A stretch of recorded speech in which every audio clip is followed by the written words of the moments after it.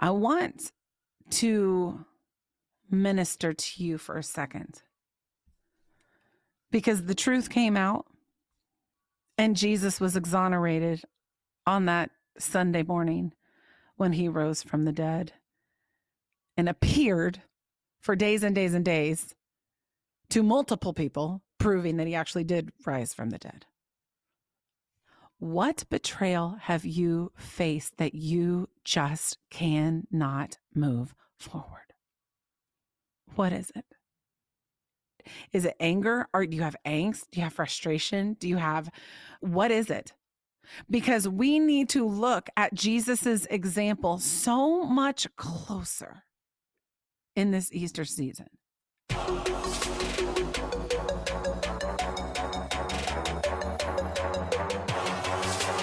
It's time now for the Autumn Miles Show. Let's go!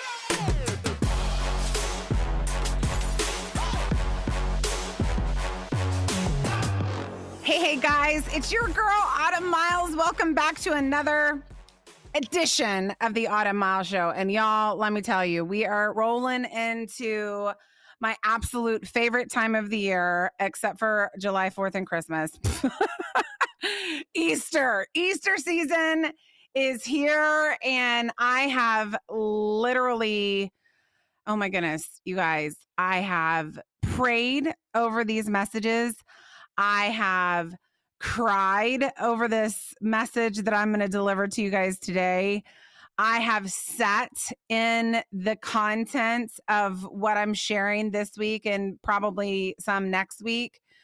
And it has destroyed me, like in the best way. It has destroyed me. I can't get away from it. I had to run a couple of errands today, and all I was doing was thinking about it.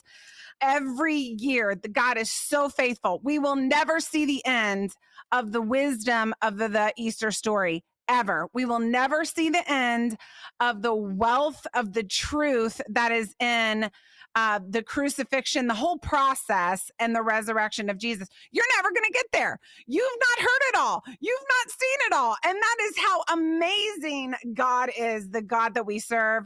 We are going to, and I'm going to tell you this straight out the gate because I want you to, if you don't have time to listen to this whole thing right now, come back to it. Because I am talking the entire time today about betrayal. And I could preach right then. I could go off, but I'm not because I have stuff I have to do first. I'm going to talk completely about betrayal, everything that maybe you might just need to hear. Maybe you're asking God for. Y'all, I am knee deep in this and it's destroyed me. And I have had to just get on my knees and say, thank you, Jesus, for your example. Okay, that's after the break. What is happening in my life? Okay, so we just got back from spring break. We went to Austin. A lot of you guys know that we live in Dallas. Austin is like, not that far away. It's a nice short little drive from Dallas. We don't go to Austin a ton, which I don't even know why. We should go more. But we went to Austin. We kind of stayed at like this ranch. Like I think that's what it was. It's my version of camping. I ain't trying to get like a tent and anything with poles or like, fishing poles, tent poles. I don't want any of it. Okay. That's not my vibe. I'll do it if I have to, but I don't think I've been camping in like 30 years since I lived at my parents' house. Okay. My boys go all the time, but so we kind of did like a compromise thing because I do love the outdoors. I like sitting in it. I like doing s'mores. I like taking walks. I love those kind of things, but like, I'm not trying to like hike up Mount Everest or anything. So we go to Austin and this particular place we had never been before. And my son, Jude, he's got a mouth on him. And so when we walk out of this place that we're staying at, which is actually super beautiful. It's like a family resort over there. And they have all of the games, you guys, all the games. Like they have the game that I don't even understand. What's the thing where you like twirl them in and they're like hitting a ball back and forth? Don't get that game. Don't understand that game. I don't even think I know what the name of it is. I'd have to think about it. It's like the pointless game. Now, I understand that maybe you love that game with the little people that twirl. No. There's chess, which I've never learned to play chess. I'm really outing myself. I'm pretty much a boring person. Moses did, however, teach me how to play chess. And P.S., by the way, don't let your 8-year-old teach you how to play chess because he doesn't know how to play. let's just leave it there. He's not an expert yet. So I was trying, but I was in checkmate in like probably a minute and 30 seconds. So there's a chess place for like, the two little stools and people are playing chess and it's lovely. And there's tennis and there's that pickleball thing that everyone's playing right now, which actually does look fun. I would totally play it. There is, what is it? The cornhole, which I've never learned how to play. I learned how to play last week. There is horseshoes, like all this. So there is like this huge field of like all of this stuff to do. And I am like, you can't use your phones. I don't want you to use your phones. I don't want you to like do any of those things. You are ours. Like we are going to sit, we're going to talk, we're going to do whatever it is that we need to do. And we're going to have family time. So Jude has a mouth on him. And the big game that was highlighted to me was ping pong. Now, I grew up with a ping pong table in my parents' house. My dad was a pastor. We had people at our house, and we always had to have something to do with the kids because we didn't have cell phones to do games back then or iPads or anything like that. That wasn't even invented yet. And there's this ping pong table, and I like walk out, and all of a sudden it's like, oh, like the angels sing, the heavens are parted, the Lord is pointing right towards this ping pong table. And my son, as I have stated previous, who likes to talk a big game, looks at me and says, Mom, I'm about to put you down. And I was like, really? Bring it on. I beat my son at least 10 or 11 times. It was beautiful. And he just kept coming back for more. Mom, one more game. Winner takes all, Mom. This winner of this game takes all. I'm like, great, no problem. I have nothing to lose. Winner takes all. And then I beat him again. And he come back. Mom, I am awesome at this game. Do it again, Mom. Mom, let's do it again. I play at school. I beat everyone at school. I'm like, well, your school friends really aren't that good if your mom, who's 42 years old, can kick your butt. Okay. That's all I'm saying. Your mom is kicking your butt at this game. Beat him again. Finally, I was like, son, are you not embarrassed that all of these 5-year-old kids are watching you lose to your mom? No, Mom, let's play again. Then he wants to play his dad. Now, Eddie he is so nice until he's not. And he is not nice when it comes to games. He will win at all costs. So poor Jude got roasted by his dad, I don't know, 10, 15 times. It was really sad. At the end, I kind of wanted to let back a little bit, but his mouth is so bad, guys. I just had to beat him. It was beautiful. Then Grace comes and she says, Mom, let's play cornhole. And I'm like, I'll play you in cornhole if I'm on your dad's team because I don't want to play against Eddie, but I will play with him on a team. And you guys, I have to tell you, it was the funnest night of my life because we kicked their butts in cornhole. We were just winning all the way around. And when you have older kids, and only people that have older kids will understand this, and they tell you, you're old, Mom, you can't do this. And then you do it. And then you do it again and again and again. It just feels good. It was great. Anyway, that's what's happening in my life. Happy Easter. That's what's happening in my life. Yeah, we're going to talk about betrayal right after the break. I do not want you to go anywhere. You guys, it's going to be good. If you've got a betrayal in your life and you need to get over it, you need to move past it. Woo! I got a word for you. See you in a sec. Every day, a new day. Yeah, vibing in the spirit makes me have a blessed day. Yeah.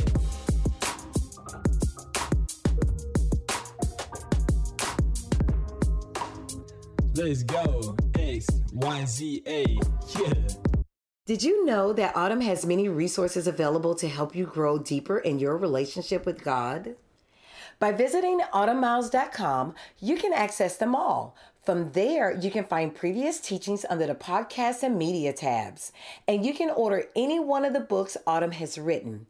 Her book, Appointed, will help you better understand that your significance is only found in God, while I Am Rahab beautifully conveys God's ability to redeem any situation you may have found yourself in.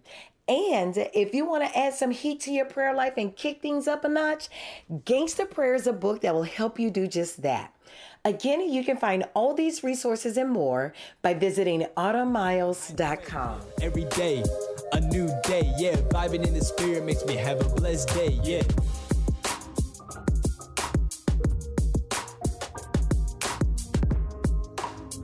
Let's go. X, Y, Z, A, yeah. Okay, guys, we are back. I am trying to be super, super focused because, guys, this is going to be, I hope this is going to just set you free. When we started talking about Easter, I think it was in a creative team meeting. We do creative team meetings once a week, okay? And we kind of come up with, what do we feel like God is saying? And I think it was in one of those meetings. What is God saying about our future? What do we want to do for Easter? Easter comes around every single year, so we know to prepare for it. But in this one particular meeting, I was thinking, guys, I'm praying about it. I don't have exactly what God wants me to talk about. And then somewhere, I don't know if it was me. I don't know if it was one of the other girls. I do not remember. But we started talking about Judas. And we started talking about betrayal. And that led to Kate, one of the girls on our team. We started throwing around the term 30 pieces of silver, 30 pieces. And after that meeting, I got off the meeting and I was just completely obsessed with this part of the Easter story.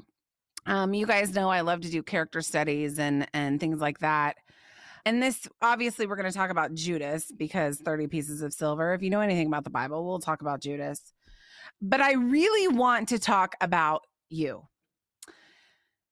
Betrayal is one of those things that you don't hear. It's not like a term that you talk about a lot, but it happens a lot. Okay. It's not a term that maybe you hear preached a lot, but you live it a lot. If you have not lived a betrayal, just keep on living because it is 100% coming. Okay. My whole thing this year, what I feel like God has called this ministry to do and really focus on, and this is what we're working towards, and I hope that you see that we are really trying to be intentional about this, is to bring healing. I just feel for so long, anyone can make a message and they can be like, wow, that was good. And then blah, blah, blah, blah. But how do I hear what you're saying. How do I move past something as hard as betrayal in my life? I bet right now you can think in your own head about a moment when you have been betrayed. Actually, take a moment and I want you to think just for a second. What is a scenario in your life where you've been betrayed? Now, some betrayals are easily forgettable. I don't know, she lied about me when I was in the first grade. Although to my kids, that would be a really big deal because they're in the second grade. That would be a huge deal for them. But some betrayals we can sort of get past and move past and get over. And then there are some betrayals. The betrayal of a spouse. The betrayal of a pastor, the betrayal of a parent, the betrayal of a child, a close friend, a best friend, someone that you've spent a lot of time with.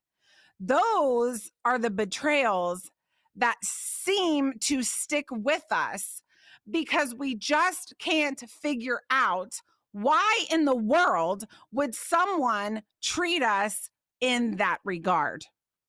A lot of times when you're talking about betrayal, you can sense it in someone's anger when they bring up the topic that has to do with the betrayal in their life. You can hear it in how they react, how they respond. Are they soft about it? Are they not? Do they talk with contempt? Do they talk with anger in their voice? Are they defensive about it?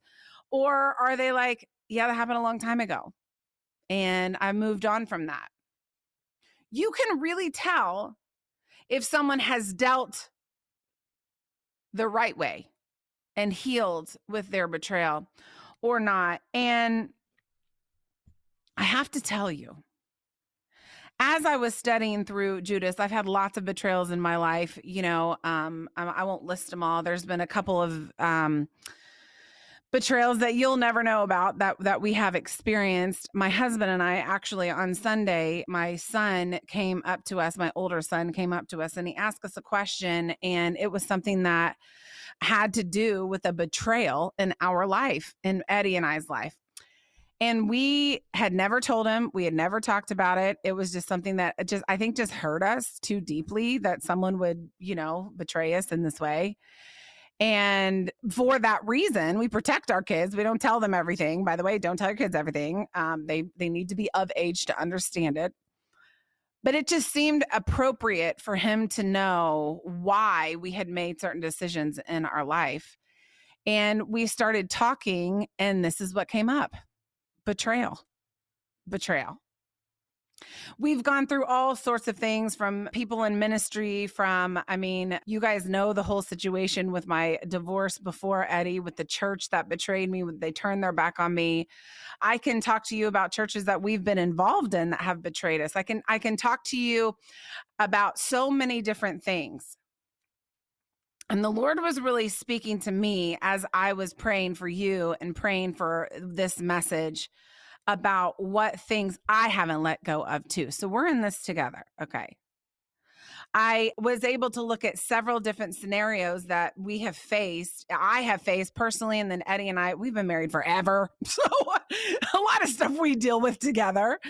But I was able to take my own and Eddie's times in our life when we have felt betrayed. And I was able to go through them and say, I'm good. Lord, you've come in and you've healed my heart in this area. Wow, that stung. That was hard. It hurt. But Lord, you've come in and you've healed me there. And then there's a couple where I was like, I need to pray through that one a little. It's a little bit. I just can't. I need that. So I needed this message, guys, as I was preparing it for you. I want you to leave lighter. I want you to leave more like you know how to move forward from any betrayal that came to your mind earlier. And doing that, we're going to talk about Judas. I am going to hit so much scripture. I'm going to try to edit, guys, because I know you glaze over sometimes when I have all the scripture. I just want you to know I did my homework. I studied my butt off for this. I know where the scriptures are. I know exactly. I actually probably have read all the scriptures on Judas in the last couple of days. When we say the term 30 pieces of silver, we're going to go to that passage here in just a second. But Judas Iscariot is who betrayed Jesus for 30 pieces of silver. Judas, I want you to know, is the Greek version of the Hebrew word Judah. My son is named Jude, and we named him Jude. They're all from the same word. Just one's Hebrew and one's in Greek. We named him Jude because it means praise. So Judas actually means praise, which I think is very interesting, that Judas Iscariot, the guy whose name literally means praise, betrayed rather than praised the Lord. His name Iscariot would basically just tells you where he's from, okay? He is from Kerioth. Now, that really doesn't mean much. It is interesting, though, that all 11 disciples were from Galilee, and he wasn't, okay? He was the only one that was from somewhere else. But Judas Iscariot was one of Jesus's chosen disciples. And I want to read to you, and we're going to just go straight into the betrayal, okay? I'm assuming that you're like with me. You get it. We've all heard the term Judas. We've all heard about betrayal. Just come with me on this journey of betrayal, okay? I'm going to try to just I'm not going to go to all four gospels, although it's tempting to me. I'm going to read out of Matthew 26. And this is basically where we see the plot to kill Jesus happen. It talks about in Matthew 26, when Jesus had finished all these words, he was just talking a lot about the judgment. He said to his disciples, you know, after 2 days, the Passover is coming. Now, this is important just to hear the dialogue that he's saying to his disciples. You know, after 2 days, the Passover is coming, and the Son of Man will be, listen to what he says, handed over for crucifixion. Okay. He knows he is going to be betrayed. And I'm not going to go to all those passages of scripture, but multiple times in this scripture, he talks about being betrayed before even this scene that's being played out right here. Jesus told the disciples multiple times he was going to be betrayed, okay? And he says it again right here. Verse 3, Matthew 26, verse 3. The chief priests and the elders of the people were gathered together in the court of the high priest named Caiaphas. And they plotted together to seize Jesus by stealth and kill him. So they were done with Jesus at this point. They wanted to go in and they wanted to just kind of take him in the night and, and kill him is what they wanted to do. Verse 4, and they plotted together to seize Jesus by stealth and kill him. Verse 5. But they were saying, and I think this is so interesting, but they were saying, not during the festival. We can't do it now. We can't do it during the festival. Otherwise, a riot might occur among the people. So what did they need in order to make all of these prophecies happen where Jesus is crucified? They needed help in doing that. Okay. Verse 6. Now this is all around the same time. Now, when Jesus was in Bethany in the home of Simon the leper, a woman came to him with an alabaster vial of very costly perfume, and she poured it on his head as he reclined at the table. We all know this story. I love the CeCe Winans version of the song. Oh my gosh. If you've not heard it, run to Spotify and listen to it. And she poured it on his head as he reclined at the table. But the disciples were indignant when they saw this and said, why this waste? Now, if you go to John 12, 1-8, Judas is the one that says this. Judas says it.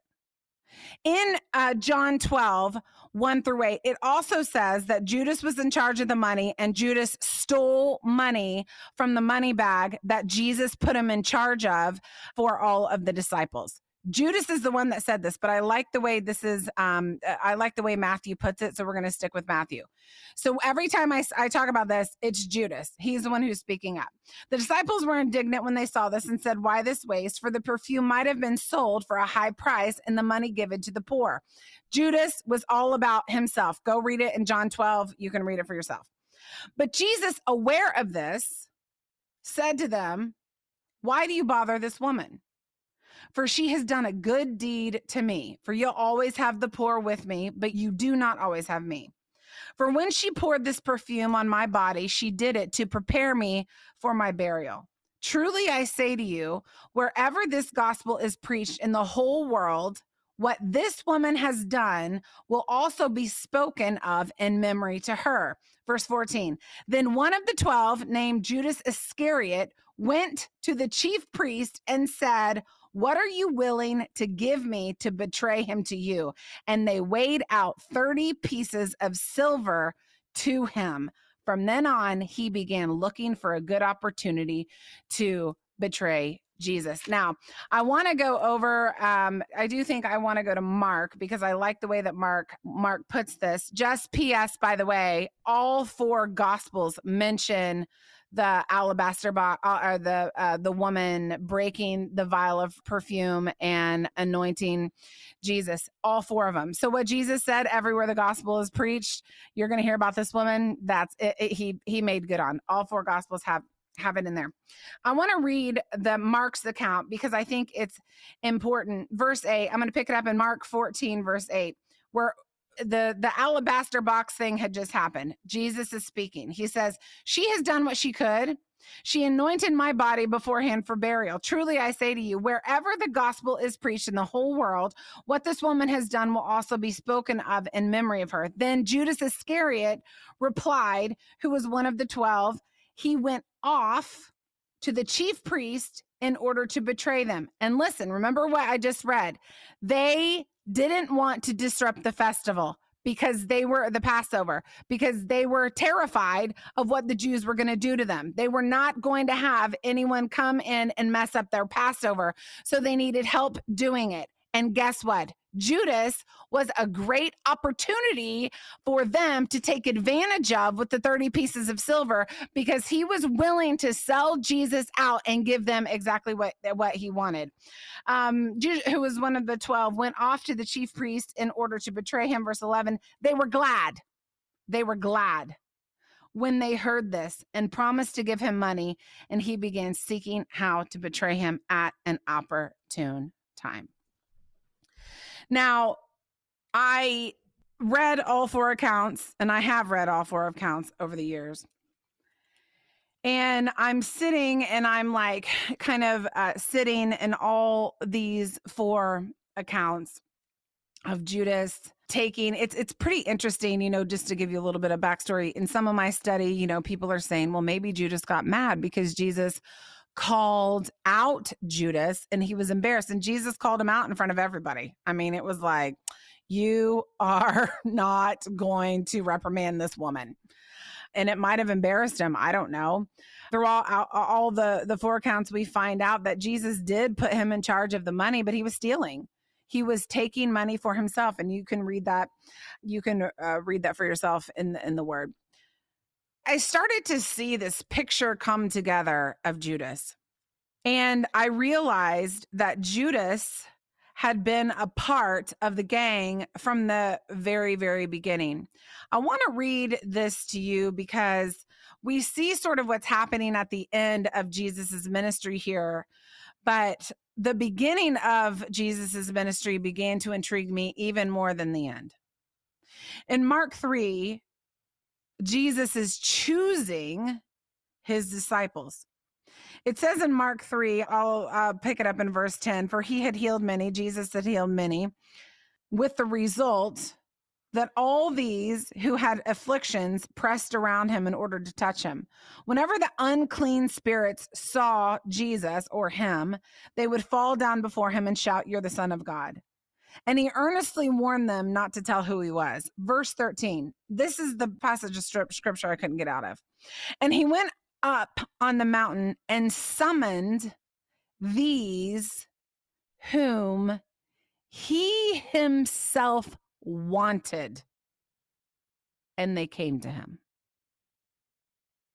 Let me read it again. And he went up on the mountain and summoned these whom he himself wanted, and they came to him. Reading on. And he appointed 12 so that they would be with him, and he could send them out to preach and to have authority to cast out demons. And he appointed the 12, Simon, James, the son of Zebedee, John, the brother of James, Andrew, Philip, Bartholomew, Matthew, Thomas, James, Thaddeus, Simon, and Judas Iscariot, who betrayed him.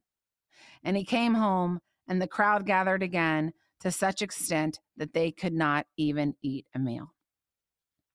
Now, we serve a God that knows the end from the beginning.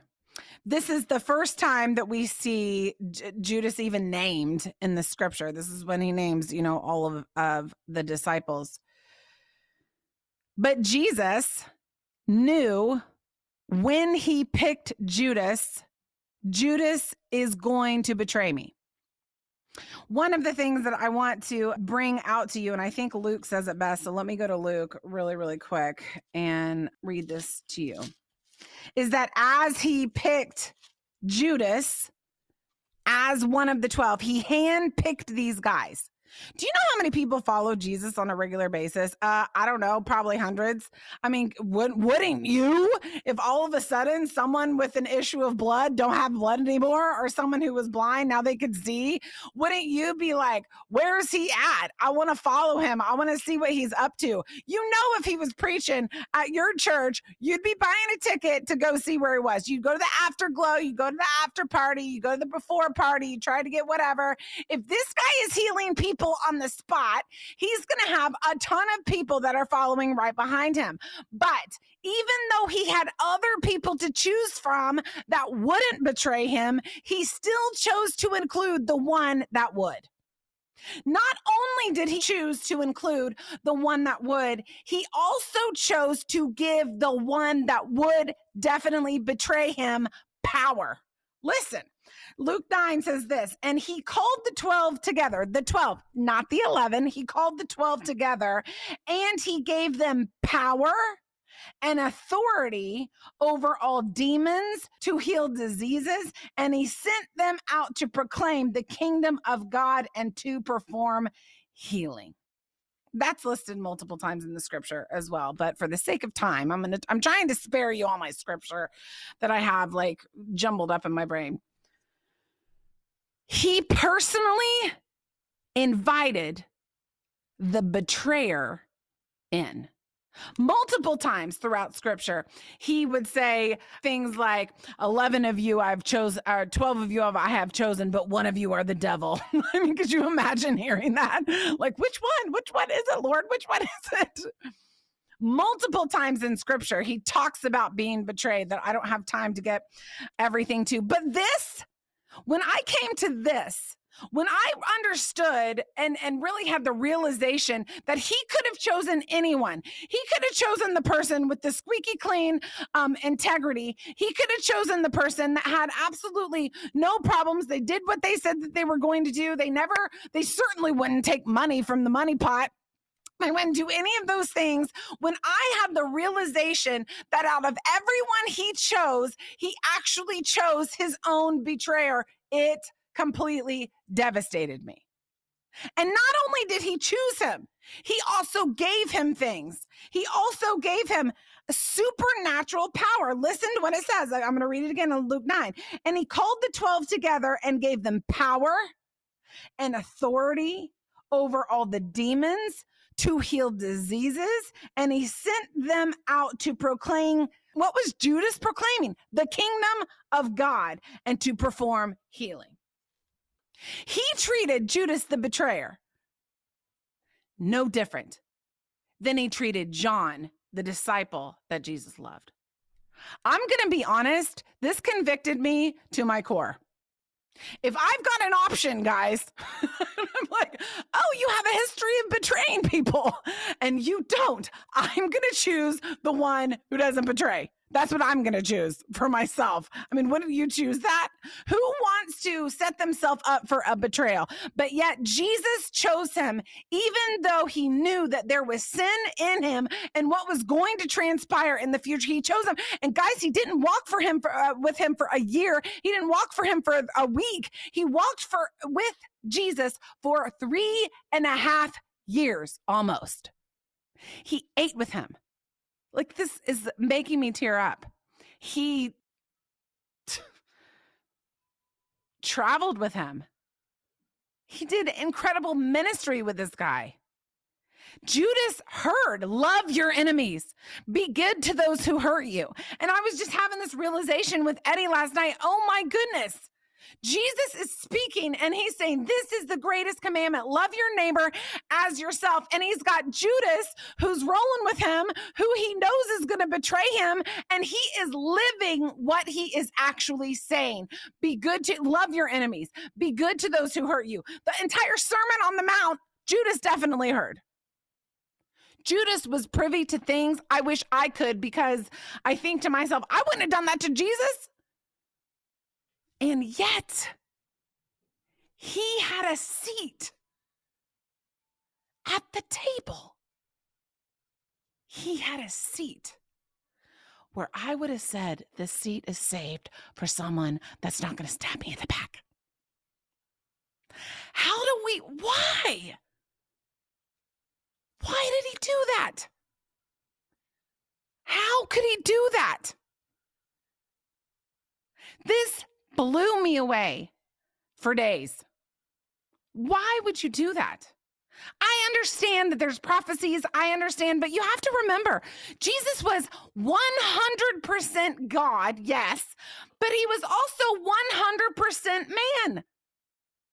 The 100% man of him was choosing for Judas to walk with him in the most intimate time in Jesus's life, where he was mocked the most, where he was trying to be killed the most, where he was despised the most. When he became public, that's when everyone started hating him. And Judas had a front row seat to Jesus's emotions, to his conversations, to all of his teachings. He saw all of his healings. He helped pass out the 5 loaves and 2 fish. He helped bring them all back in. He saw Jesus walk on the water. He saw Peter get out of the boat. He saw all of these things happen, knowing that at the end of it all, he was going to say, I don't care. 30 pieces of silver, which, by the way, is the cost of a slave in Bible times. That's worth more to me than this. That wrecked me. Maybe it wrecked me because I realized I would not do that. What I've been praying over the last couple of days is why? Why'd you do it? Why'd you choose him? Why did you give him all that power? Why did you give a dude supernatural power to go out and heal people in your name? Because he didn't have less of a portion. He had the same amount of portion. He had the same thing. Him and John had the same thing. Now, you will see when there was intimate moments like the transfiguration and in Gethsemane, Jesus pulls Peter and John close to him. There are his homies. There's like his close homies. But Judas was there. Judas wasn't even in Gethsemane. But he was around for the transfiguration. Why?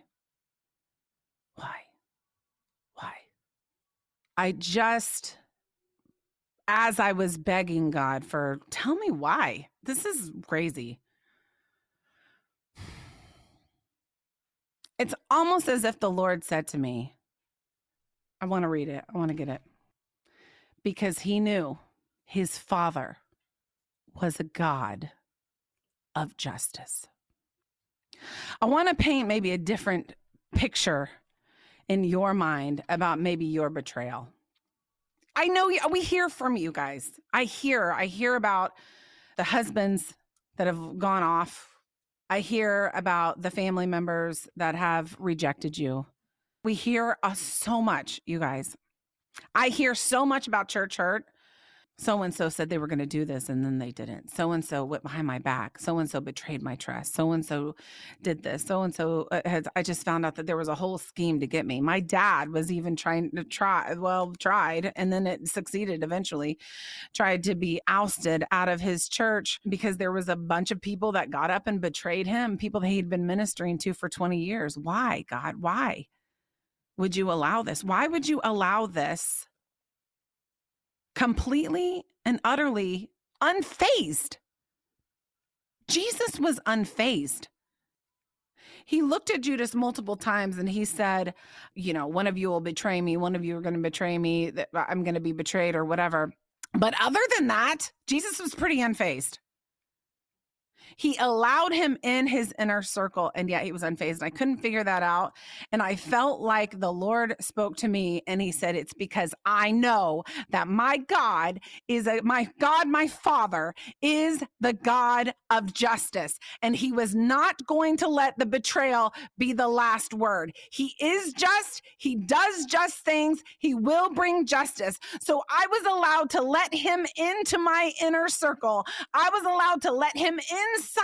I was allowed to let him see my supernatural power because I had 100% full faith in God, my Father, and I knew that he wouldn't let the betrayal slide. If you look throughout scripture, you guys, Isaiah 38 says, for the Lord is a God of justice. Isaiah 9:7 says, he will uphold his throne in justice. Isaiah 68 says, I, the Lord, love justice. Jeremiah 9:24 says he practices in justice. Psalm 9:7 says he establishes his throne for justice. Job 37:23 says the Almighty, we cannot find him. He is great in power, justice, and abundant righteousness, and he will not tolerate unrighteousness. I stopped writing, so I don't actually know what the end of that verse says. Deuteronomy 32:4 says, for all his ways are just. And it hit me. He could choose someone that he knew was going to betray him for 30 pieces of silver because he was so confident in God the Father and that he was going to come through and that he was going to shut everybody's mouths and that he was going to raise him up and he was going to do exactly what he says he was, that he put in this beautiful story of his crucifixion and resurrection. He put in an example of how me and you can move through betrayal, come through it, heal from it, and actually be better on the other side of it. He put an example right in the middle of his life being crucified for you and for me. So we do not have to constantly live in a state of anger or frustration at that pastor or frustration at that spouse or frustration at that child or that mother. We don't have to perpetually live in a state of anger or hate or bitterness or whatever it is, because he showed us how to be betrayed and fully cling onto his Father because he's just. We don't like to talk about justice. We like to talk about grace. We like to talk about his love. And oh my goodness, does he not have love for us? Thank you, Jesus. We love to talk about his faithfulness. We love to talk about all of these other things that are so light and fluffy and we want to know, but we rarely talk about his justice. What would happen if someone betrayed your son? Would you let it slide? What would happen if someone betrayed your daughter? Would you let it slide? It'd be hard. We have God the Father who sees every single betrayal before it happens. 3 years before it happens. He sees the end from the beginning. He sees the betrayal in action. He sees the conspiracy during it when you don't know anything about it. He knows. Jesus knew the whole time that he was going to be betrayed. He knew the whole time. He knew the end from the beginning, and yet he chose him anyway. Why? Because he wants us to follow his example. He was unfazed. He was not swayed. Why? Because he knew that the Lord, his God, was just and he would take care of it. Deuteronomy 32 says this, vengeance is mine, I will repay. I want to go to Romans, and I want to talk about this here just for a second, where it talks about Romans 12:17 through 9. It says this: never pay back evil for evil to anyone. Respect what is right in the sight of all men. If possible, so far as it depends on you, be at peace with all men. Never take your own revenge, beloved, but leave room for the wrath of God. For it is written, vengeance is mine, I will repay. It's cross-referencing back, and it's quoting Deuteronomy right there. Whatever has happened to you, whatever betrayal, whatever lie, whatever the small group did to you and you can't get over, you're so mad at them you can't handle. Whatever that person in authority did and you're just so bitter about it you can't deal. The parent that betrayed you, the child that betrayed you, the best friend that betrayed you. You can stand today claiming this promise, as I have claimed so many times over the years. Lord, take care of it. You take care of it.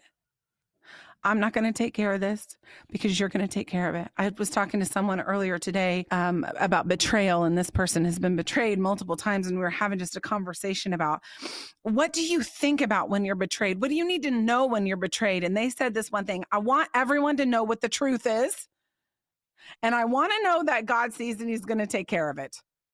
I want to read this to you. In John 18, 1 through 11, we see the actual betrayal in the act. And it says this: when Jesus had spoken these words, he went forth with the disciples over the ravine of Kidron, where there was a garden in which he entered with his disciples, Garden of Gethsemane. Now Judas also, who was betraying him, knew the place, for Jesus had often met there with the disciples. Judas then, having received the Roman cohort. Now, cohort can be up to 600 men. And I did some study on this and I was like, really? Did he bring that many people? I don't know. He could have. That's what a cohort means. Lots of people. A Roman cohort and officers from the chief priests and the Pharisees came there with lanterns and torches and weapons. Look how they came to meet Jesus. He knew he was being betrayed. And this is what they said. So Jesus, knowing all these things, like I just said, that were coming upon him, went forth and said, whom do you seek? They answered him, Jesus, the Nazarene. He said to them, I am he. And Judas also, who was betraying him, was standing there with them. So when he said to them, I am he, they drew back and fell on the ground. Therefore he said again, whom do you seek? And they say, Jesus, the Nazarene. Jesus said, I told you that I am he. So if you seek me, let everybody go. So they let everybody go, and he went with them. Peaceful, unfazed. Why? Because he knew that his God was watching his only son getting betrayed. And he knew that God, the Father, was going to have the last word. He had no need to fight.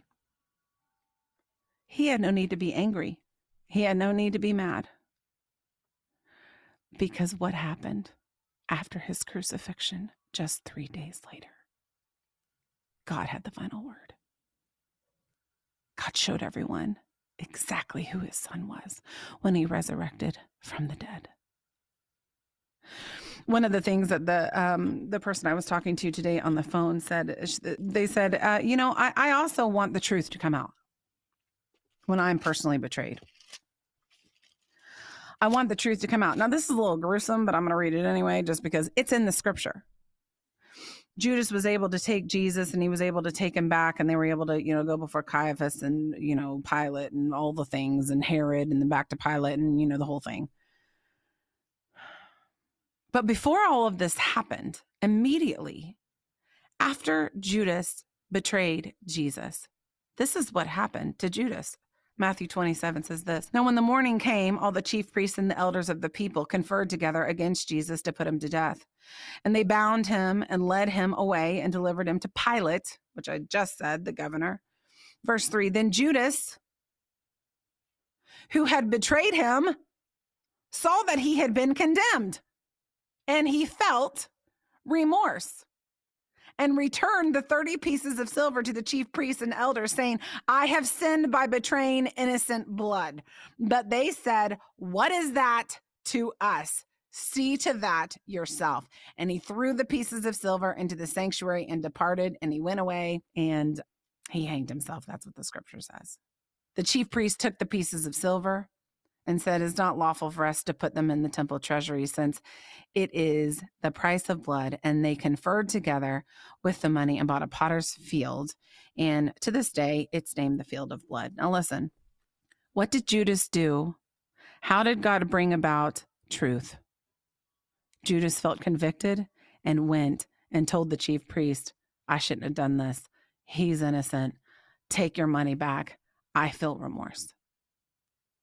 I want to minister to you for a second, because the truth came out and Jesus was exonerated on that Sunday morning when he rose from the dead and appeared for days and days and days to multiple people, proving that he actually did rise from the dead. What betrayal have you faced that you just cannot move forward? What is it? What do you think about on wanting to see other people know what the truth is? What do you think about? when you think about that? Is it anger, or do you have angst? Do you have frustration? Do you have, what is it? Because we need to look at Jesus's example so much closer in this Easter season. And we need to take a page from his book. He let him in. Yes, you let him in. You let that person in. You let that family member in. You let that church person in. You let that leader in. You let those kids in. You let your family in. And all of a sudden, this happens. How can you remain unfazed or start becoming unfazed? It's realizing that God, when he sees his kids messed with, he steps in for us. He steps in and says, no, just like I just read in Deuteronomy. And just like I just read in, oh my gosh, where was it? I have so many pages of notes here. Romans, vengeance is mine. Don't take matters don't do that. I will bring about the truth. I will bring about awareness in a way that you can never do if you tried for 1,000 years. Let me prove that what happened to you was wrong, and give it to me because I love you. You're my child. I want to take this from you, and I want to show people that I am a God of justice, and I am not going to stand for injustice in your situation. I was so emotional about this, you guys, because he's done this for me 100 times. I thought very specifically about one situation that I faced that devastated me. Someone I had let into my life. And this person totally betrayed me. And I was thinking through this today, how God has come in. And I didn't say one word. I just was quiet. You don't have to speak for yourself. As a matter of fact, don't talk. Nobody needs to know. It's fine. Don't talk. Wait and watch how God will bring about justice on your behalf. And I remember thinking to myself, oh my goodness, Lord, look at what you have done. And I didn't have to say one word. That is why Jesus could stand before the Sanhedrin and Pilate and all those and not say anything. He didn't have to fight. Why? Because God, the God of justice, was fighting for him. When we internalize all this stuff, and when we don't say, God, I believe what you said in Deuteronomy, I believe what you said in Romans, I believe that you're going to take charge of this and you're going to show people I didn't do anything wrong. I didn't do this. They're saying all this. I didn't do this. They're trying to do something to me specifically. I didn't do this. Show them, Lord, the truth. He will do it. I could go into so many examples of him operating on me and my family's behalf. One of the last things that Jesus said was, Father, forgive them, because they know not what they are doing. And maybe that's a stance that we need to take today. Maybe you need to take it. Maybe like Jesus, you need to slam your stability not on any anger, any bitterness. You need to slam your stability in the God of justice. And because he's faithful, and because he's good, and because you're his kid, you need to say, Father, forgive them, and I forgive them. They didn't know it was going to hurt me this bad. Forgive me for holding this in for so long. I'm choosing to step forward in faith based on your character, not my feelings, your character, your word, your truth. Forgive them. I forgive them. I want to move forward. It's so healing when we just give it over to the Lord. It changes your life. I hear the Lord saying they've carried it too long. They've let it affect their life more than it should.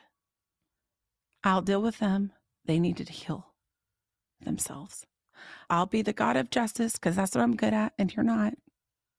They need to heal. You need to heal. You need to become unfazed like Jesus.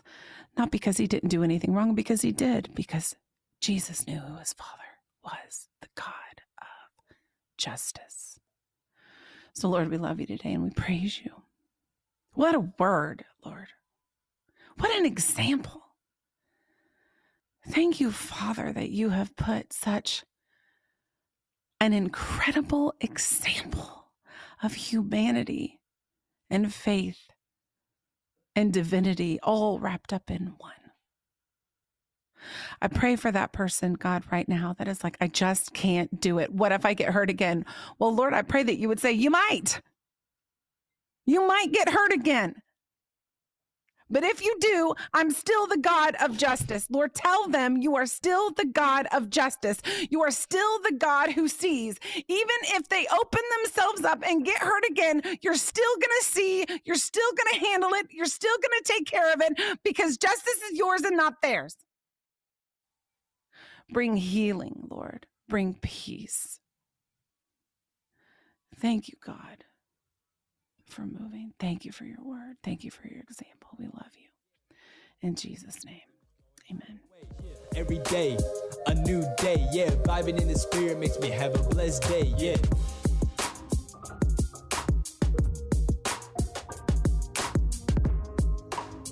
Let's go, X, Y, Z, A, yeah. What do you do when you can relate more to Jezebel, Rahab, or Eve rather than Esther or Mary? To her shock, author Autumn Miles discovered most of the heroes of the Bible were plagued with the same problem. They were ordinary people who sinned deeply, but God's love, mercy, and truth proved greater. In her book, I Am Rahab, Autumn provides a better understanding of God, with a focus on the breadth of His reach to use and redeem all things for His purposes.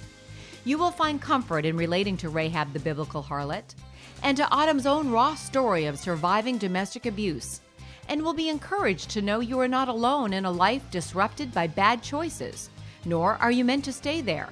You can move forward from your past and have an abundant future. To find out how you can get a copy of I Am Rahab, go to autumnmiles.com and click on the Books tab. That's autumnmiles.com. Every day, a new day, yeah. Vibing in the spirit makes me have a blessed day, yeah.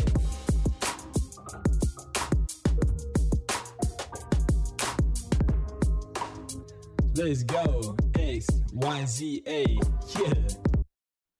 Okay, coming back from the break, I hope that brought you some healing. I hope that brought you some understanding in your own situation. Sometimes hearing the word of God and believing Him is two totally different things. And this is when we have to apply some of those obscure scriptures that you're like, is it really going to happen? Yes, it is. His word is true. His word is ironclad. We must apply these scriptures, especially in this type of a situation.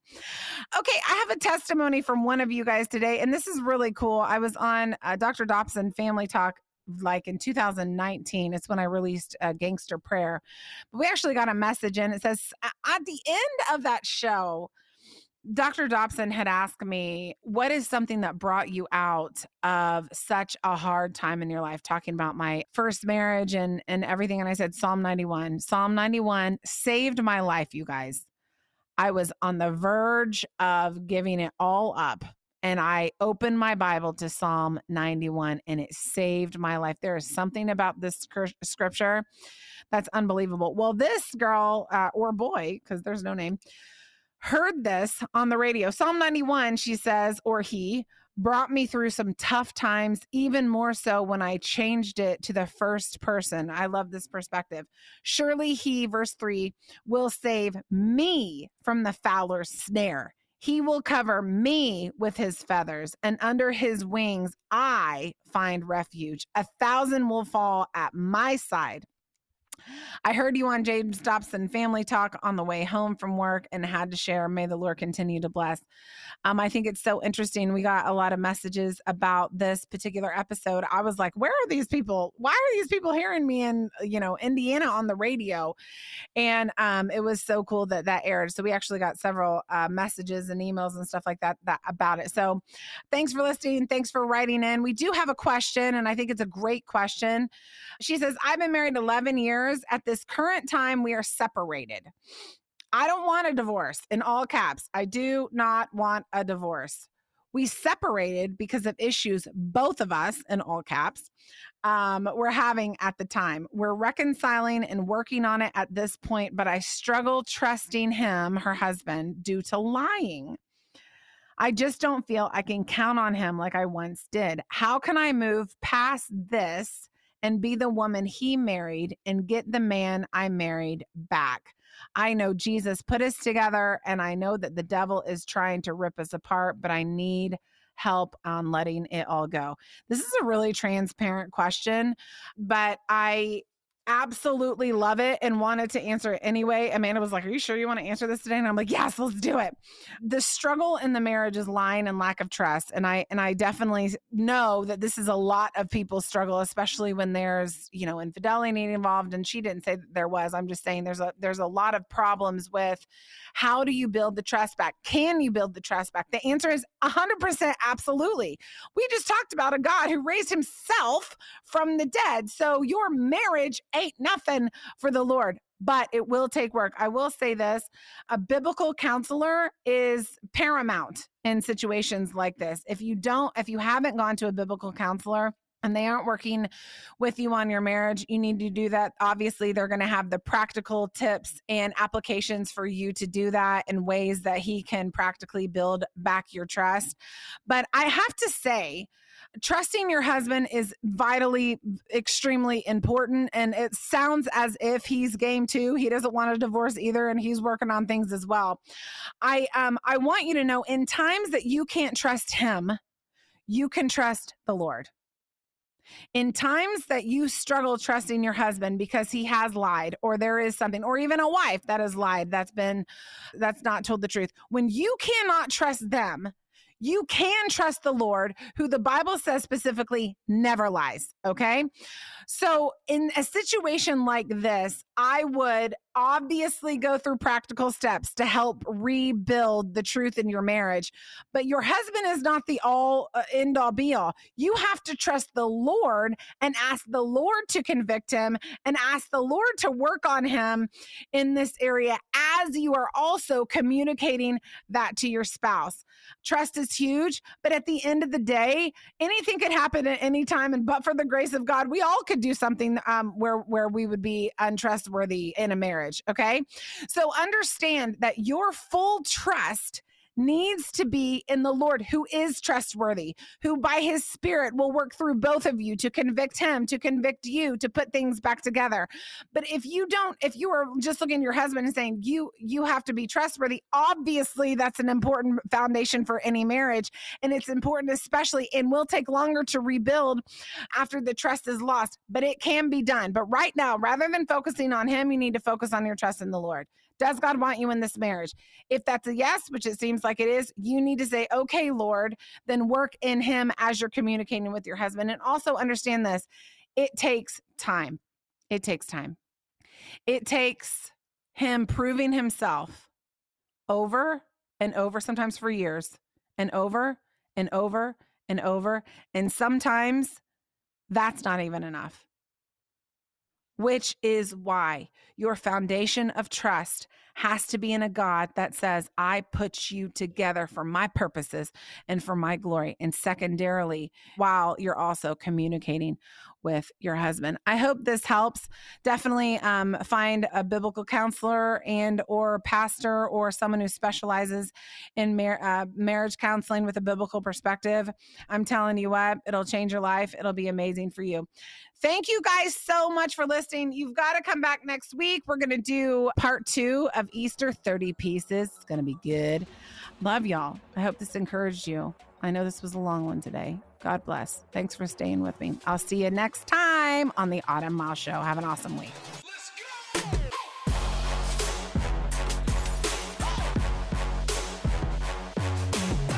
Thanks for tuning in to the Autumn Miles Show. Be sure to follow Autumn on Instagram, Facebook, and YouTube to stay connected and in the loop with what's happening with the ministry.